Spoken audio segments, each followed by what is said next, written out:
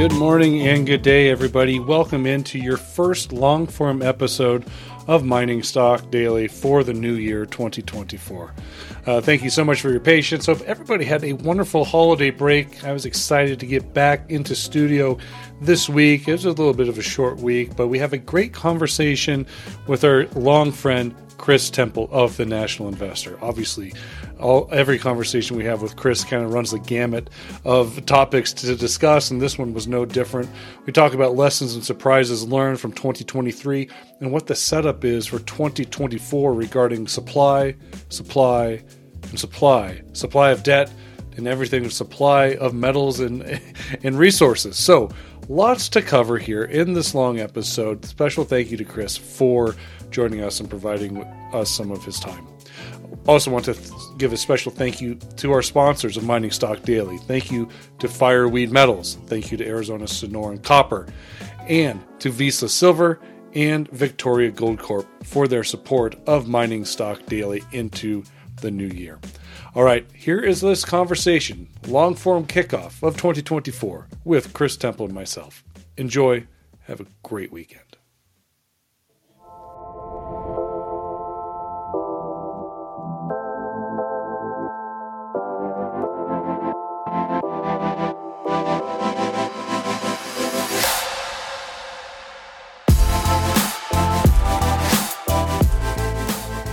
All right, everybody, we are kicking off our first long-form episode of Mining Stock Daily for the new year 2024 with our good friend Chris Temple from the National Investor. It's been a while, Chris, since you've been on the podcast, and only if there were a few things to chat about as we enter into the new year. How are you? Well, good. Happy New Year, buddy. Glad to be back. Yeah, Happy New Year to you as well. It was a big year for you. I mean, you got married. Congratulations. And, a lot of, I get your newsletter. There's been a lot of activity in the portfolios, a lot of things to, uncertainty, but also you have had some winners here. And it's, just an overall 2023 is pretty good for you. It was to a certain extent. The problem that anybody in our industry experiences from time to time, Trevor, is that you're only as good as your last call. Or the other thing is, right, I've got a plaque on my wall. You can't see it here, but it says, when I'm right, nobody remembers, but when I'm wrong, nobody forgets. So in 2020, if you take the last 2 years of my overall portfolio performance, we're about even, give or take 1 or 2%. Which is better than a lot of people. Frankly, most people have done. It's better than everybody did that's only in resource stocks, and everybody's still licking their wounds and wondering if gold's going to have to go to $10,000 and copper to $10 a pound to break even with losses of the last few years, etc. So I guess in relative terms, we've done pretty good. It's been challenging though. A lot of things happened in 2023 that you wouldn't have thought would. A lot of things didn't happen that still may. I am one, of course, as you know, getting my stuff, who believes that the great stagflation, as I've called it, is here to stay. We've seen the best news we're going to see on, I think, both interest rates and inflation coming down. And the only question in my mind is, do they go much higher again in 2024? That's going to depend on a few things. But never a dull moment, Trevor. We've got a lot of crazy things going on in the world, in the markets. What I think is going on right now, too, is that, and it's too early to buy with both hands, but a lot of really good stories among small cap stocks everywhere, not just resources, are literally generational buying opportunities. You would have said that a year or two ago. Now it's even more so. Yeah. And I think that the environment I see ahead of us is going to force people to be investors again. The Magnificent Seven have already had a couple of bad stumbles in the first few days of the new year. You look at the big Apple downgrade, anchoring that. So I think that a lot of this stuff that's overpriced is going to flutter back down, not crash necessarily, and the stuff that's really cheap is going to start getting some love. Yeah. Well, let's talk about something that a lot of people expected to happen that didn't happen in 2023, and that is a recession. There was a lot of speculation going into 2023 that, oh yes, first quarter, second quarter, late in the fall, the U.S. will hit a recession. This economy in the United States has been fairly strong. I mean, obviously, lots of cracks in the system, and we don't need to go with a fine-tooth comb talking about those cracks because we've talked about them all year. To be quite frank, but the recession never happened, and so here we are, 2024, with the same speculation. Oh, crashing or recession, late first quarter, early second quarter. I mean, let's talk about this. How resilient from a recession was this economy in 2023, and can it maintain that resiliency into the new year?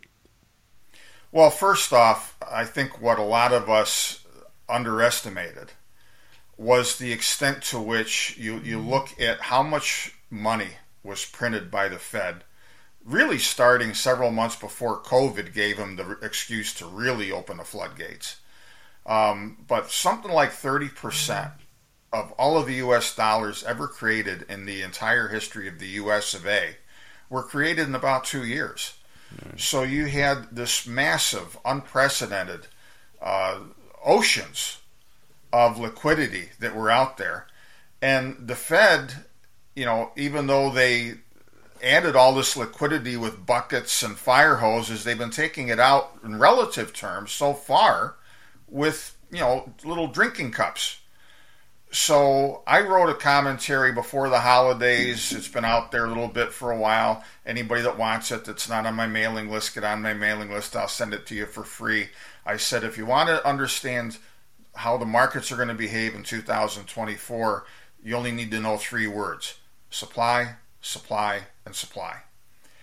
And to some extent, where it comes to the Fed and the money supply, I looked backwards and I said, there was such a supply of new credit and money and liquidity in the markets. You've got record high money market fund balances. The consumer's not nearly in as bad a shape, relatively speaking, as before the housing market busted and right after it did 15 years ago. So in retrospect, that supply of credit and liquidity has simply not been hit hard enough yet to cause a widespread recession. Now, that said, if you look at several states right now, and you look at the Federal Reserve reports in those regions where those states are, almost all of the job growth has been public sector, via deficit spending, healthcare, and that type of thing. Services as well. Services. Yeah, I do believe there is somewhat already, Trevor, of a tale of two cities, where if you've got a good paying job, if you've got some savings, you're not over your skis with debt, it's still pretty good. I mean, you know me, I live in St. Augustine, Florida, great destination for people from all over the planet, literally for Christmas time. You can't get up and down the streets during the Christmas season with a shoehorn to help you along. I mean, it's just nuts. The building going on around here, the higher mortgage rates or not, is nuts. So in a lot of areas where demographics and incomes and whatnot can support it, people are doing well. But there's also a lot of people who aren't doing well. Look at the recent news from FedEx. Look at the comments recently from CEOs of Target and Walmart, just to name those two. They're talking about people even starting to cut back on the kind of groceries they're buying. So you've got still this big segment of the population that I think has been feeling a recession now for at least the last year. It's just not in the official numbers yet. And the question in my mind is, how quickly does this broaden out in 2024 to start bringing in a larger percentage of the population? Because I believe it will. I don't think we're going to have a major bust necessarily. There's still a lot of liquidity out there. But when the reality sets in that slow, dull ache of the great stagflation is here and it's here to stay, I think that's, even for people that still have some financial ability, that's going to start to change behaviors a bit more, and we've already seen too. People will start sitting on their hands a little bit. Well, let me ask you, not that I want to go, as I said, I want to go through all these details in a fine-tooth comb about the cracks, but one of the great pieces of data that I saw last year, and it was late into the year, was the amount of credit card delinquencies, removing the top big banks, those institutions, out of that data set, with the rest of the banks and the rest of the credit card debt. It was skyrocketing.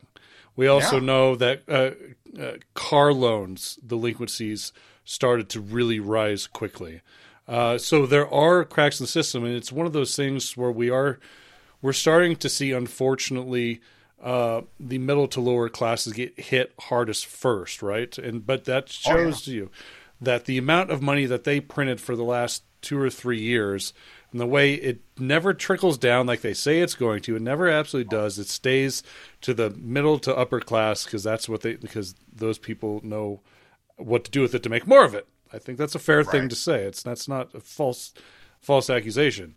But we're starting to see it. Now, what happens in 2024 here to really kind of start moving that into the middle to upper class? Again, I think behavior is going to change as much as the dollars and cents, which will lead to the dollars and cents equation changing. The problem you have right now, Trevor, as I see it chiefly, is that there's this mindset, and we saw it after the December FOMC meeting where Jerome Powell probably went farther than he should in suggesting that the Fed was done raising interest rates and may lower them sooner. His tone changed substantially. Now, several others walked it back. John Williams, 2 days later, on a Friday morning, the New York Fed chief, he tried to walk it back. But everybody got in their head that now, if you look at the Fed funds futures markets, the Fed's going to raise or lower rates by 6 times, 625 basis point cuts in 2024, which ain't going to happen unless we have an implosion in some place. And the Fed has made very clear that they are going to keep interest rates elevated for quite a while to make sure inflation is back in the toothpaste tube. I don't look. In the end, I don't think they're going to succeed, but they're going to try and stick with it as long as they can. But you have in the markets, and among people with money, the middle upper class, the upper class, certainly Wall Street, almost uniformly, that still has it in their head that we're going to have this binary outcome. The only thing that can happen now that the Fed is done raising interest rates is they're going to cut them back to zero. We're going to have ZIRP again. The Fed's going to be your friend and go out and that you got this magic tailwind. And those days are over. And there simply is not the understanding of that yet in the markets and among, I think, the majority of the country, certainly among the majority of the country that have the money. So as 2024 unfolds, we see that inflation is still sticky. We see that interest rates really can't come down. One of the elements of that whole supply thing that I wrote is that for the first time in 40 years plus, part of the equation, and a key part of the equation now with the pricing of Treasury debt, is actually supply. Because there's so darn much of that Treasury debt that the market can't take all of it up and keep all the rest of us in, kind of fat city as well. So that's something that is not understood, that interest rates almost can't come down. I think a key part of the equation in 2024, and I talked about this, in my supply thing as well, is that there is such a gargantuan volume of Treasury debt that needs to be issued, that needs to be rolled over, that's going to crowd out a lot of the private sector at a time that the Fed is still ostensibly trying to withdraw some of this liquidity. So it's going to keep the level of interest rates higher. And again, this is the first time in 40 plus years that has been a big part of the equation. So I think where we're going to end up, Trevor, for time's sake, and I've said this a few times recently in other platforms, I believe that by the time 2024 is over, while they will not come out overtly and say that we did our best, but some of these things are out of our hands, we're abandoning our 2% inflation target. Okay? Wouldn't that be something? The Fed will not say that overtly, I don't believe. Powell would rather have one tooth pulled out of his head at a time than to say that overtly. But implicitly, that's where they're going to be, because we're going to see the economy's slowdown broaden. Not necessarily a crash unless something out of left field in the markets triggers it, but we're going to see the economy slow down, broaden. We're going to see corporate earnings come in less robust than a lot of people are pricing in.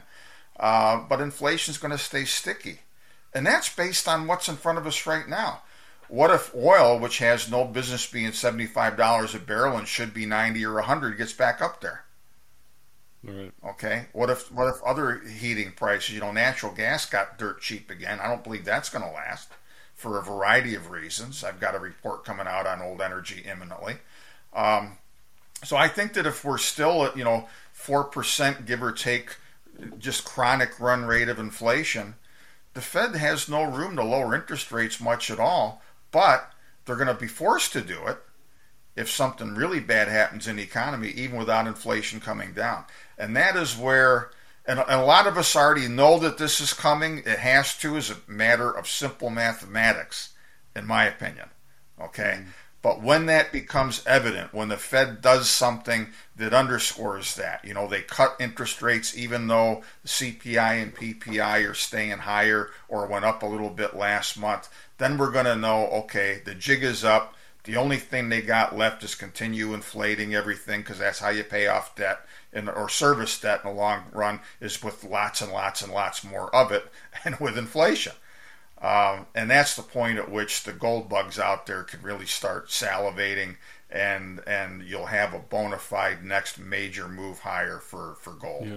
There was a lot of concern, not just recently, but all through 2023, about the supply of treasuries coming into the market. But there was also a lot of questions of who's buying those treasuries. And Chris, from your desk, were you getting any clarification of who were the big buyers of this new supply of treasuries in this past year? The big buyers have frankly been within our own four walls. It's a misnomer, and it comes from the usual suspects out there, those carnival barker types among the gold bug gurus and whatnot, who've got all these dopey stories about China's dumping treasuries, so you got to do this. And China and Japan both these days are very minor players, believe it or not, in the treasury market. For what they have been net selling in the recent past, and they have been net sellers in the recent past of treasury paper, that has been made up for on the part of pension funds, investment advisors, and whatnot, to whom these days, 4% on a 10-year treasury,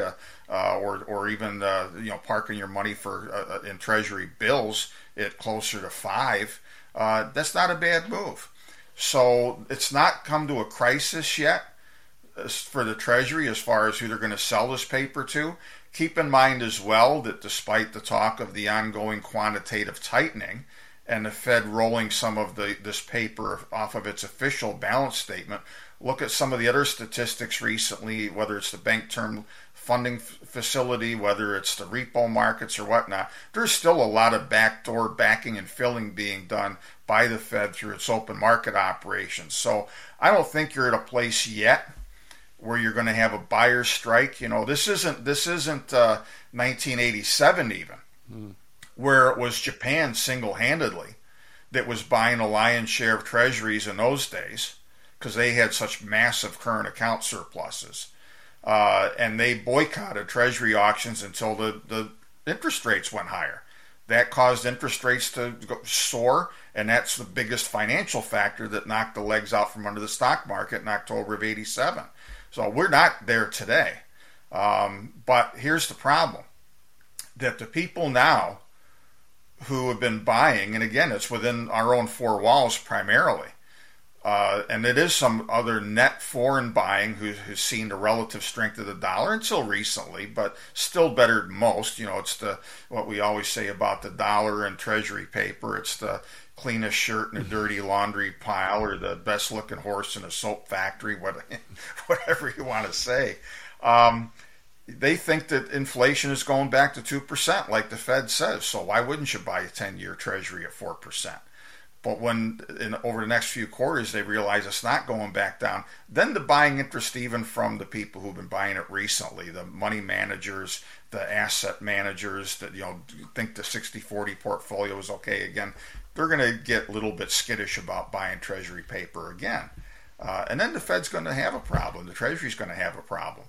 And that's why I believe that the yields are going to stay up. I listened to a great conversation, Trevor, at the New Orleans Investment Conference back in early November. And Jim Urio and Peter Bookvar, two of the smarter guys out there on this stuff. Great guys. We're talking about exactly this point. And that don't be shocked if in 2 years there's a recession.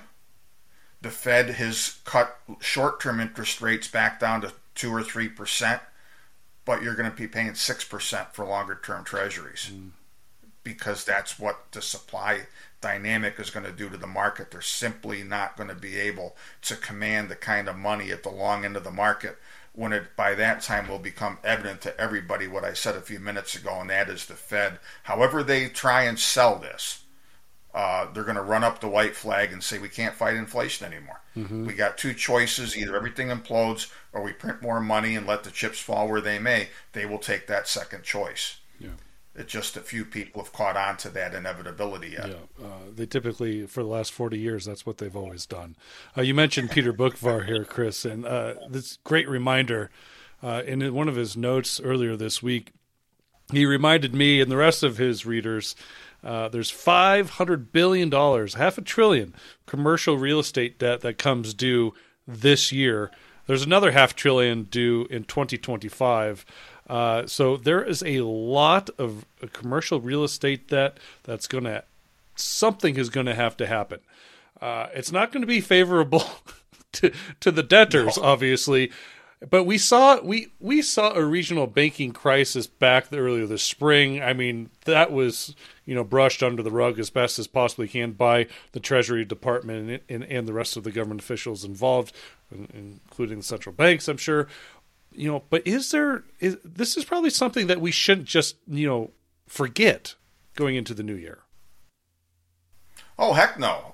Just before Christmas, I read an article about the top real estate transactions in the United States of America in 2023. And just as the year was ending, a great big office building sold in Los Angeles. I think the number was $130 million.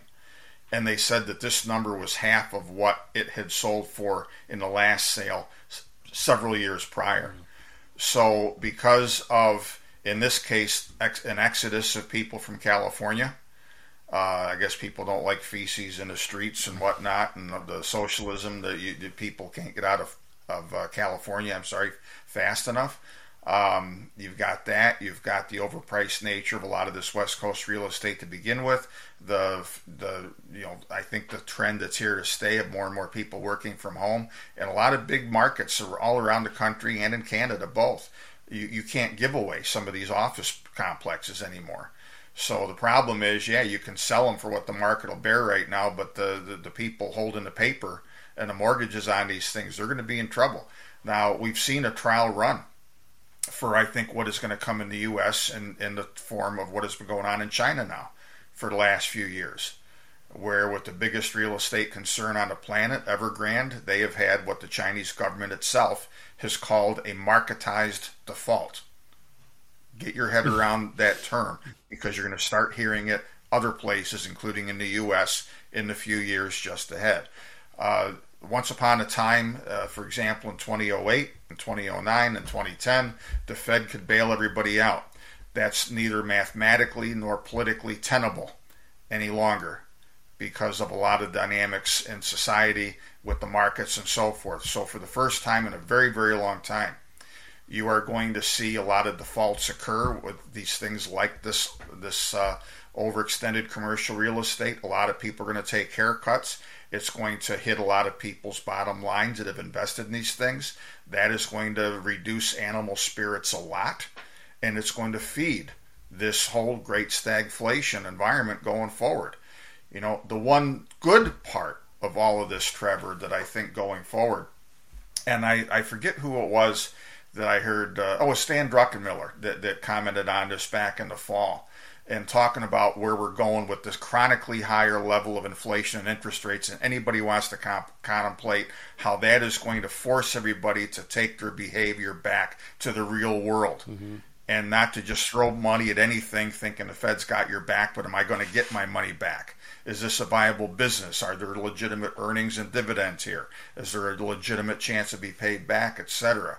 And the good thing about all of this is that money henceforth, going forward, increasingly is going to go where it deserves to go, where you've got legitimate value, where you've got pricing power on a part of whatever you're putting money in, where you've got an ability to repay debts, whether you're talking about a consumer with a good enough job, a business with a good enough profile, whatever. So this age, even though we're going to need more and more liquidity going forward to keep everybody afloat, a lot of that's going to be eaten up by debt service. So to get any new credit out there and to get new investment out there for the first time in a long time, guess what? You got to have good fundamentals. A rejuvenation of the value investor, perhaps. Yes. Yeah. Well, that started a couple of times, or tried to start a couple of times lately, and I think it's going to restart again big time this year. Yeah, I think you and I talked about that in like early 2022, actually. So, but let me push back on this, just for the sake of it, Chris. And I tend to agree with you. Where I don't agree with you is I don't think that happens in the next 2 years, just because of the political cycle. We are in an election year right now. If you want to say it's the two candidates, if it's Biden versus Trump in November, which by all accounts that seems where we're going, and we can talk about that later. But if that is the case, I do not see a situation where either of those individuals would allow what you just described to happen, because their political career would take a hard curveball. Where they would allow what to happen? They would allow institutions to default, to kill the animal spirits. Well, look, I mean, of course, right now in that sense, the monk is on Biden's back. But you know me, I'm an equal opportunity pisser-offer, and we wouldn't be in this mess in the first place had the Orange Wonder kept a few of his promises and didn't lay the foundation for Biden to have potential World War IIIs starting on 3 different fronts and all the deficit spending that he's doing right now. So I'm not rolling over in the aisles for either one of them, quite honestly. But here's the problem. And I addressed this in one of my recent newsletters. There's a view, and I think it was Kevin Hassett, who was Trump's economic NEC director for a while, was suggesting recently that Biden's going to try and, quote, goose the economy, or the Fed is going to try and goose the economy for him. Mm-hmm. The Fed has got bigger problems than who the next president is. Now, there have been some comments out from past Fed heads and past Fed regional bank presidents that have been pretty partisan. That it'd be nice if the Fed can engineer a soft landing so that there's not a bigger reason that Biden's going to lose or Trump's going to get back in. But that's not the biggest of the Fed's problems right now. Jerome Powell's biggest problem right now is he going to go into history as the biggest bungler, even worse than Arthur Burns? Or is he going to somehow figure out a way to do what is mathematically unlikely, and that is engineer a soft landing? I mean, and it's not all a problem of his doing. But as time has gone on, what you have in the first place when you have a fractional reserve monetary system is that levels of debt go up exponentially, and it takes ever more debt just for everybody to service what's out there. Forget about ever paying anything off. Mm-hmm. And so the Fed's got to manage that where it comes to the economy. They've got to keep markets afloat and so forth. It's going to become increasingly difficult to do that. The biggest political imperative, though, for them continues to be that they have been, at least by some of their public statements, cognizant of the fact that they made a mistake in letting inflation get as entrenched as it has become in the last year and a half, and they've got to do something about that. And if that costs Biden his job, so be it. You can go back for this entire modern age of the Fed, which I take back really to Paul Volcker. And there have been as many times as the Fed supported an incumbent president or party, and just as many times as they undermined. George Bush Sr. famously carped about the Fed costing him the election in '92, mm-hmm. for example. I don't know that you can simplify it and say, well, Biden's going to try and keep everything afloat. I mean, there's, the deficit spending is off the charts. We all know that. Yep. And that has given everybody a false sense of security. Maybe inertia can, maybe the momentum keeps it going into election day and improves Biden's chances or anybody that might replace him. But I don't know. I'm not looking at the politics as much as I am just the math, really. Was that announcement from the Fed meeting back in December a way to maybe paint a facade of a soft landing? I don't know if it was that or not. I mused at the time in a commentary I wrote right after Trevor. Like, what is it that Powell knows that the rest of us didn't know? Because it was less than a month before that Fed meeting that he was repeating the same thing he had been saying for well over a year. We're going to need to have an extended period of below trend growth. We sure as hell haven't had that, at least if you take the numbers at face value for GDP. We've got to have an extended period of time of, weaker employment. We really haven't had a whole lot of that yet either, to be sure that these inflationary pressures, which now have turned into labor-driven cost push inflation like the 70s, okay, that's there. For the longest time, Powell told us inflation overall was transitory. That turned out not to be the case. He continues to insist there's not a labor-driven wage push or cost push inflation. Yes, there is. Look at all of these wage concessions from the automaker unions. What UPS had to agree to, minimum wages going up everywhere. You've got all of that. It's all baked into the cake. So why in December he went away, at least rhetorically, from all of that, I don't know. I mean, my cartoonist, if you saw it, did a cartoon showing he was like Alastair Sims' Scrooge character, on Christmas morning, dancing around, just so happy and everything. And I don't know anything, and now I don't know that I know anything, or however that went. And again, some of the Fed officials since then tried to walk it back. The minutes that came out this week on Wednesday of the past meeting also threw some cold water on that, because I do believe that the Fed is going to be very slow to lower interest rates. They're not going to raise them anymore, I don't believe.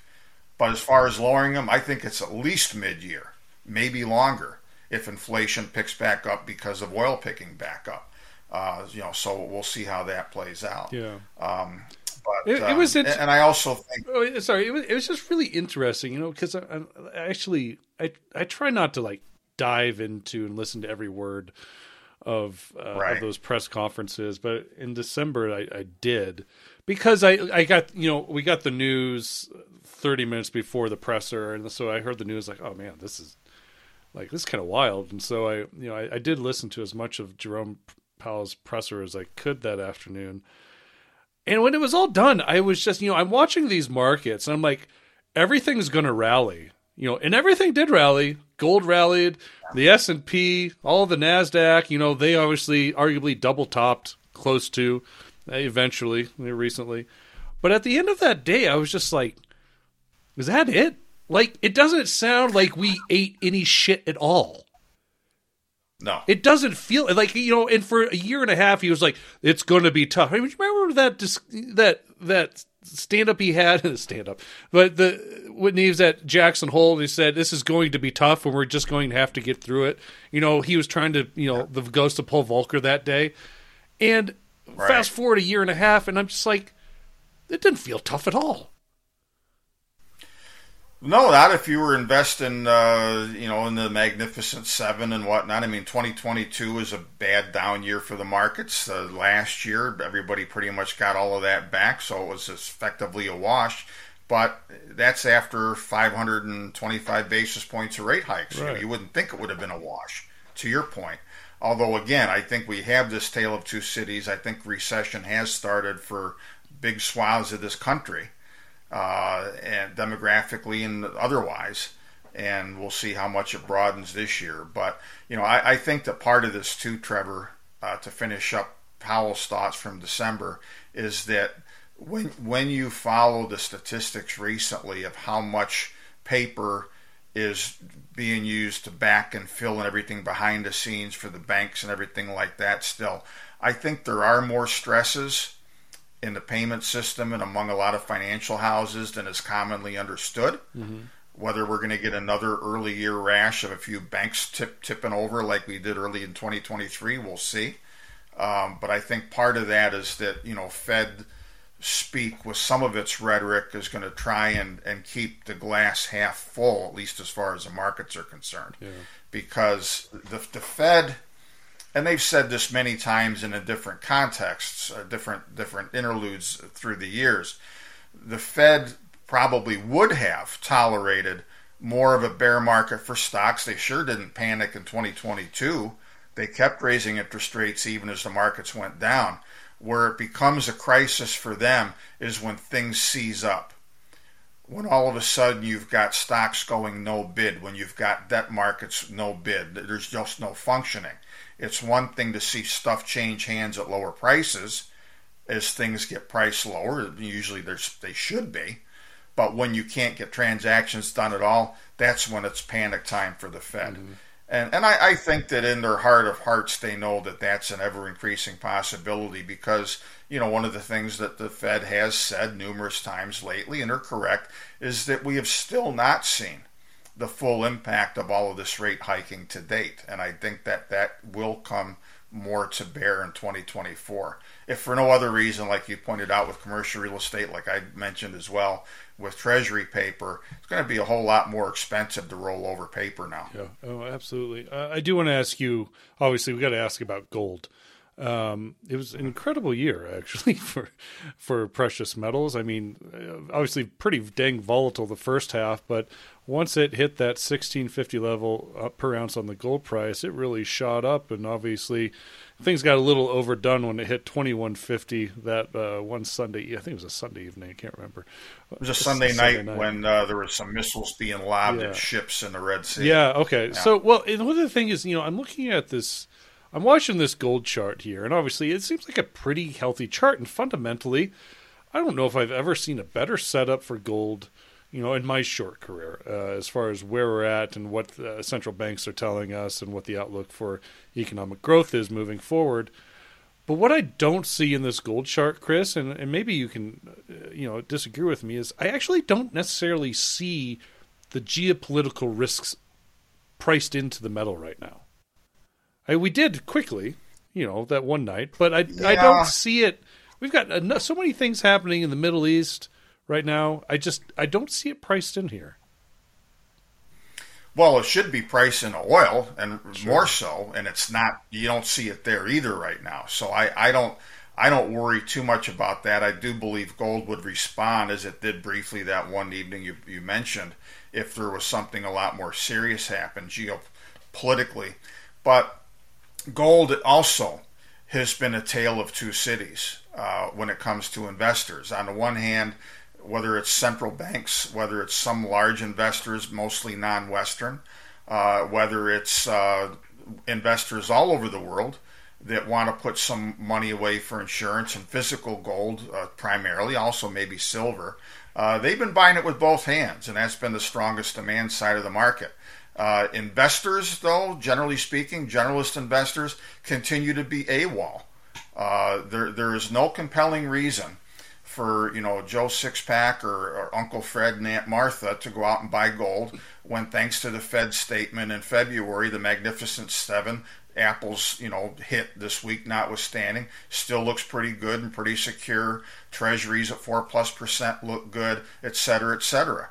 And I have said repeatedly that for there to be the next sustained leg higher for gold, and I alluded to this earlier in our conversation, and I believe it's coming, and it's a matter of months, not years. You have to have the same set of circumstances, roughly, that you did in the wake of the 2008 financial crisis. Mm-hmm. Because in the wake of that crisis, the gold price tripled in under 3 years. Gold mining stocks and silver stocks both went nutso. The last really significant move they haven't had a good one since, really, with a couple of small, mirror images of those days. But you've got to have a situation, if you want to see that happen again, where generalist investors almost have to start to participate in gold. Back then, what did you have? The Fed was not still in this never land like they are now. Are they still going to tighten longer? Are they going to start to cut, or what are they going to do? Unquestionably, the Fed had the accelerator to the floor. We don't have that. We need to see that, number one. Number two, what we also need to see, like we did in 2009 and 2010 and into 2011, is that despite all of that renewed money printing, it's not going to have any traction for the stock market and the economy, generally speaking, because there's too much debt, they're going to be too badly damaged, and you're just going to be, lollygagging along in other investments. Because gold needs to stand out is an alternative that will respond to the next coming wave of fiscal and monetary stimulus that is not going to help these other areas because they're going to be too laden with debt to move forward that much more. And we don't see that yet either. Because again, after the Fed statement in December, it wasn't just gold that had a nice rally. It was treasuries, it was foreign currencies, it was the Magnificent Seven, and just about everything else on Wall Street. And you've got to break the back of that again. The investment community needs to come to grips with the great stagflation and realize that equity prices, generally speaking, talking about them for a minute, need to be reset. I mean, the forward-looking PE for the S&P 500 right now is 20. It should be more like 12 to 15 historically, given the level of interest rates and real interest rates right now. And it will eventually get there. Won't get there all in one fell swoop. But as we see, things dialed down as far as people's expectations for these other areas, and then we get to the Fed, getting forced into being more accommodative, that's when gold takes off sufficiently to take everything with it, as far everything meaning all of the equities and things like that. That's going to be a pretty. We're not there yet. Well, but that setup to get there, Chris. I mean, that's a pretty stiff back to break. I mean, you're talking about a whole generation of new investors, traders, zero dated option call buyers and put buyers, I guess, on the other side. It's a bigger dynamic. It's a much different dynamic in this market than what we saw 13 years ago. And that it is. And I mean, that setup that you just said, I mean, that is a complete wipeout of generational money that was made in the last 4 years. And so that's not something to balk at. I mean, you're setting a pretty bleak picture there. Yeah. But again, I think the pattern will be the same as the markets were in the wake of the 2008 financial crisis. The mentality is going to be the same. The stuff that people are comfortable with now, they will become increasingly uncomfortable with, and then they will start to reallocate their portfolios and say, gee, maybe the gold bugs are right, and I should get a little bit of this. Let me ask you about the junior exploration and development equities. You have been active. You have called this a really great buying opportunity for a number of companies that you've had in your portfolio. But talk about this setup. I mean, it has obviously been an abysmal last couple of years here, Chris. And my junior exploration portfolio, I don't even want to tell you how bad it is as far as the numbers. But I mean, I do have conviction. I have conviction in what I hold, and I've been picking away at these lower valuations, obviously. But because of that December meeting and this so-called pivot, whether they don't cut rates later into 2024, are we starting to make the turn now, or is this more just like seasonality turn coming out of tax loss season? I think we're getting a little bit of both of those things, and I'll tell you what else I think, Trevor. And again, I go back to my supply thing. The light bulb that's going to start going off over people's heads increasingly is going to be about the lack of supply of just about every key metal and commodity out there. Mm-hmm. This isn't so much a gold-specific story, but let's look at uranium, which bottomed at under $20 a pound a couple of years ago is all, or thereabouts, on the spot price, and now is over $90. And frankly, I'm as bullish on uranium as $90 a pound right now as I was when it was $20, because the supply and demand situation is just as good or better for that particular commodity. So where you're going to start getting these new generations of investors interested in resources generally, and again, gold might not be the leader here, it'll be part of the story, is when they start to realize going forward that we have chronic shortages of everything that we need. Some of the waking up to this from generalist investors who were never in resources before occurred, I think, most notably with lithium in the last few years, which is on its back foot again. It's been notoriously volatile for several years. I think we're at a trading bottom again, or near one for lithium. I don't think it's as bad a prognosis as the market looks like right now. But all of these things, I think, and this is one of my hobby horses, as you know, the industries themselves need to figure out how to tell their stories, their fundamentally sound stories, their generational buy stories to these new generations of investors. The problem is, one of the reasons that these people haven't been present is that, let's say in the case of gold, you've got somebody, oh gee, I just read that, or even heard on CNBC that gold made a new high in 2023. Gold stocks might be cheap, but I don't really know anything about it. Let's search it. You go to Google, you type in, and the first thing that comes up is some clown telling you that you got to buy gold next week because otherwise you're going to have Biden bucks. You're going to lose your bank account. I mean, this kind of crap that's out there from some of these, I'd like to strangle them. I like the de-dollarization, or the BRICS dollar, or the BRICS currency was one that reminded me. Oh, I laughed every time. You know, everybody with half a brain on this planet is trying to get out of China. Right. So why is China going to be the anchor of a new currency? It's nuts. 50 years from now, probably.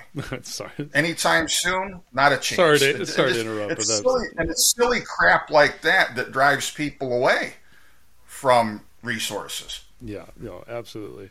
So let's talk about maybe something tangible, some good takeaways here, Chris, for people listening in. I'm assuming a lot of people listening are familiar with the health and breadth of the junior exploration sector right now. There's a lot of bullishness. A lot of people think it's a really great setup here.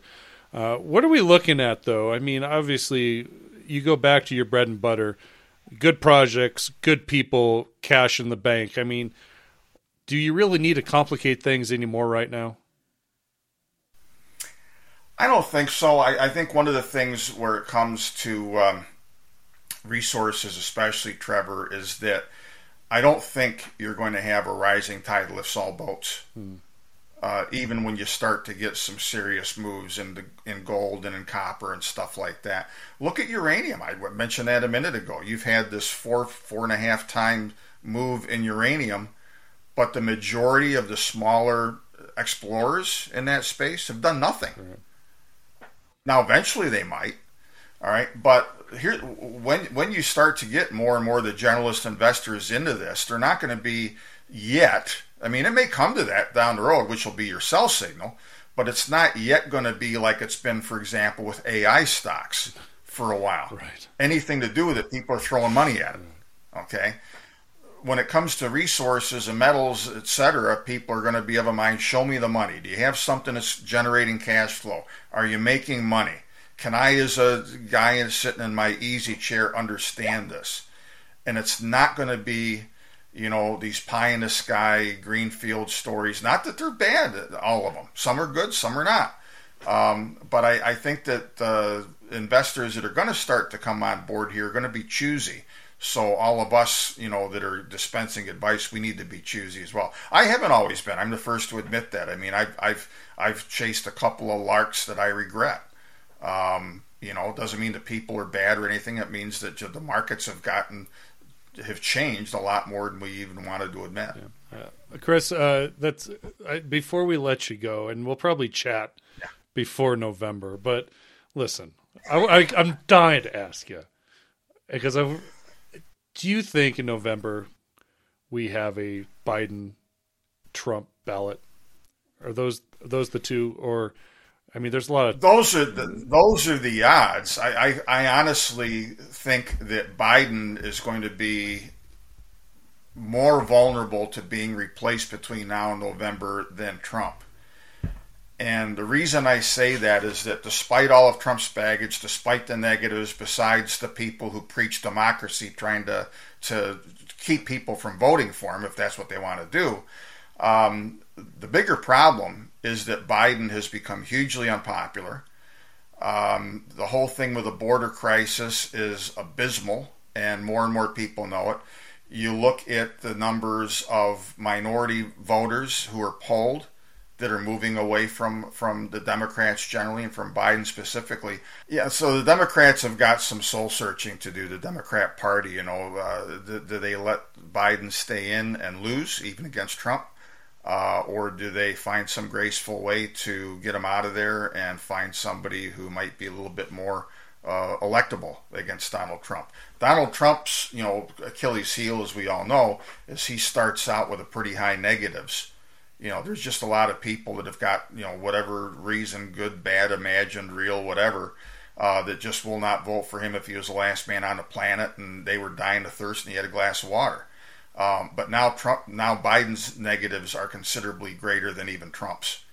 And so that's your contest. And the extent to which Bobby Kennedy, maybe Joe Manchin, and a couple others are going to tip this equation remains to be seen. That's a dynamic.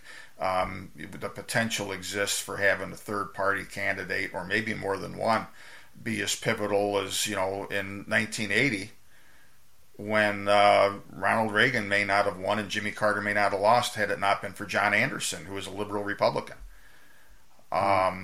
So, we'll see. I would not today, and I follow this stuff as much as anybody, as you know, Trev, I wouldn't today even hazard a guess or try a coin toss to tell you who's going to win. I got utterly no idea. Yeah. It's wild. I'm not looking forward to the fall, to be quite honest with you. But anyways, Chris, I am looking forward to catching up with you once again as we progress. More often. Yeah. Appreciate your time. Happy New Year. Thanks so much for doing this. And anybody listening, please visit the National Investor. The newsletter and everything Chris puts out is not only informative, educational, but also many times entertaining. Chris, thanks so much, and we will talk to you again throughout the year. Look forward to it. Take care, Trevor. The information presented should not be considered investment advice. Mining Stock Daily and its affiliates are not responsible for any loss arising from any investment decision in connection with the material presented herein. Please do your own research or speak with a licensed financial representative before making any investment decisions.